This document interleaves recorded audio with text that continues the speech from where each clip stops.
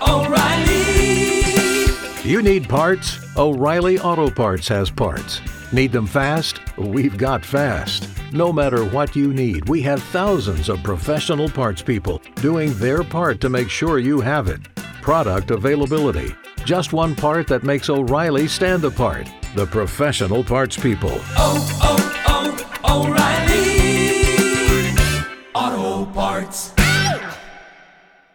A 7 on the WOKV weather meter from the CBS 47 and Fox 30 Action News Jax First Alert Weather Center. I'm meteorologist Garrett Beaton. Well, after a near record high temperature yesterday of 81 degrees, we missed the record by 1 degree, by the way. We'll see only 70 degrees today, still above average after some morning clouds and a few scattered showers ahead of a cold front. We'll see clearing skies by this afternoon.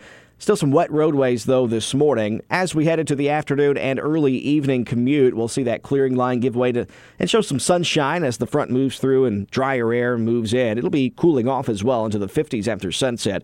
Morning lows down to near 40 degrees with cool, dry air filtering in under a mostly clear sky.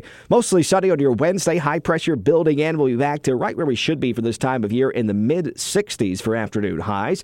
Low 60s by Thursday. A lot of sunshine, but a little bit of an onshore wind, a little breezy, especially at the coast. Upper 60s by Friday with a south to southeast wind beginning to develop, and then south to southeast winds again by Saturday. Increasing clouds with high temperatures reaching the upper 60s to near 70 degrees.